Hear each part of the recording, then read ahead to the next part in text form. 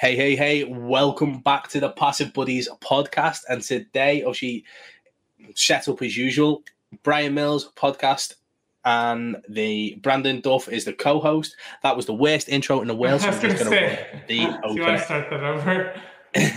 No. Okay. What do you do when the dream of an online business makes you work harder than a day job would? The answer? You build passive income. On the Passive Buddies podcast, we cover the myths behind passive income and how to build true financial and time freedom. Welcome to the Passive Buddies podcast.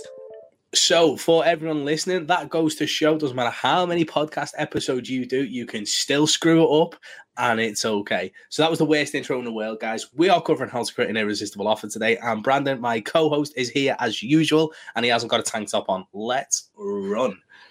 I love it. Yeah, this episode, even though the intro was mediocre, the episode is going to be fire. So I'm very excited about making an irresistible offer for sure. Like, why is an irresistible offer so important? Because it provides, we were talking about this earlier about providing so much value that it's hard to stop. And so having an irresistible offer makes it where it's a no-brainer why you shouldn't join some kind of course or join some kind of software or be part of some kind of mastermind. The value that is given is so blown out of proportion or is a 10x or 100x of what the value is than what it actually costs to join the program. And so having an irresistible offer is something that gets people in the door, and then actually providing that value continues to keep people into that actual program that you join and delivering on the results that you've promised, or the transformation rather.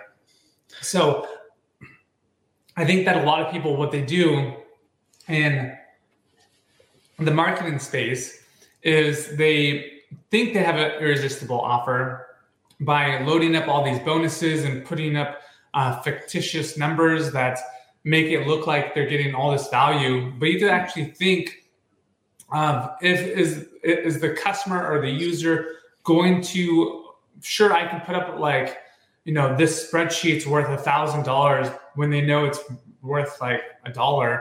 But if you say like, oh, it's, $1,000 and it only costs $10, like they're not going to find that valuable, nor are they going to pay for that.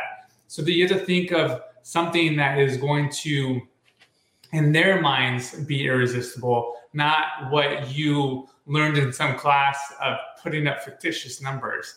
So you need to, when you create an irresistible offer, you actually have to calculate what you think that they're going to find value out of this, and if they're actually going to find value out of it. Because if they don't find value out of it, they're going to put a zero in their mind, even though the price tag says $10,000, the product itself is going to be a big fat zero to them, because if they don't see value in that actual product, that bonus, that offer, whatever the value stack, then they're not going to buy it at all.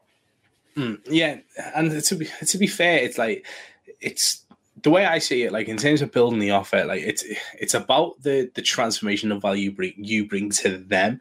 So if you're teaching someone how to generate $10,000 a month, because obviously that's the hot buzzword in marketing.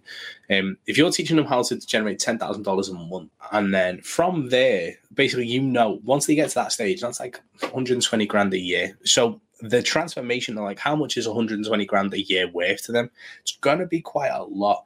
But what you want to do is, the value in terms of the bonuses that you were talking about before is, yeah, okay, it may be a spreadsheet. It may be email swipes. It may be a copy of a funnel. But it's how much time, and this is the value, like how do you actually, to me, how you calculate that value is how much time would that save me? If I was to get that now, like how much would it save me? So if someone could give me, say, 20 email swipes, all for different scenarios, like from like opt-ins to pushing up to the sales, to abandoned cart sequences. If people could give me them, that I only need to tweak opt-ins. If I could increase my opt-ins and my conversions through the email sequence by 10% by using this, well, I know obviously it's going to make me X amount on the back end, right? Okay. I also know that's probably going to save me about 5 to 7 hours worth of time creating a decent 5 email sequence. So 7 hours of time, how much is that worth to me? How much is an extra 10 to 15% of conversions worth to me? And that is the type of how you calculate that value in my head. The same with the zaps, the funnels, the spreadsheets. Like we talk about the cash flow challenge, obviously, because it's a hot topic right now, but forever will be, just making sure that was there.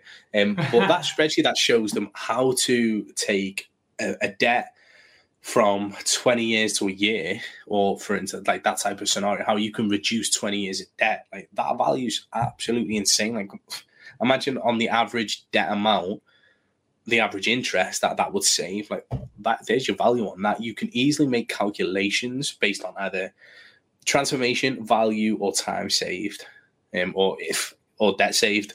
And I think it's easier to create those numbers, but people don't. I feel like you should say throw a fictitious number up, but to create an actual true irresistible offer with the values, you have to look at those elements. How much are they going to save? How much time are they going to save? How much money extra is it going to bring in? Like all those things. Yeah. So like you're talking about the spreadsheet. So, I mean, think about it this way. If you have $1,000 in debt and the most credit card, typically credit cards are about 20% interest rate. So that's $200 right there in the year.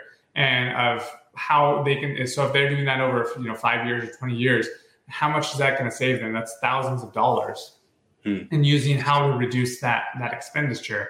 And that's why it's also important to have different things that hit different kind of focal points. Like your focus is on time. Some people's focus is on kind of like, how much is this value worth and how much am I going to make? What is the transformation? So you have to make sure that you hit these different points. We were talking about earlier of, say, the spreadsheet, but some people put in coaching, and they'll put on two one-on-one calls a day, $10,000, and you're like, bro, your value, or sis or whatever, your value is not worth like $100,000 or $1,000, $5,000 an hour. Like, just put it in.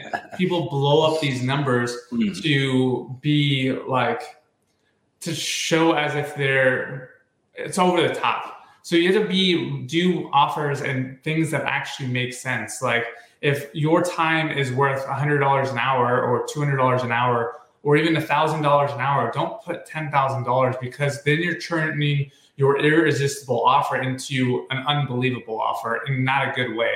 And like, I'm not going to trust this offer, because if it's too good to be true, it usually is. And people say that phrase all the time, but you should make it so that your offer is like actually stands out, that is believable, is irresistible, and provides a massive value up front.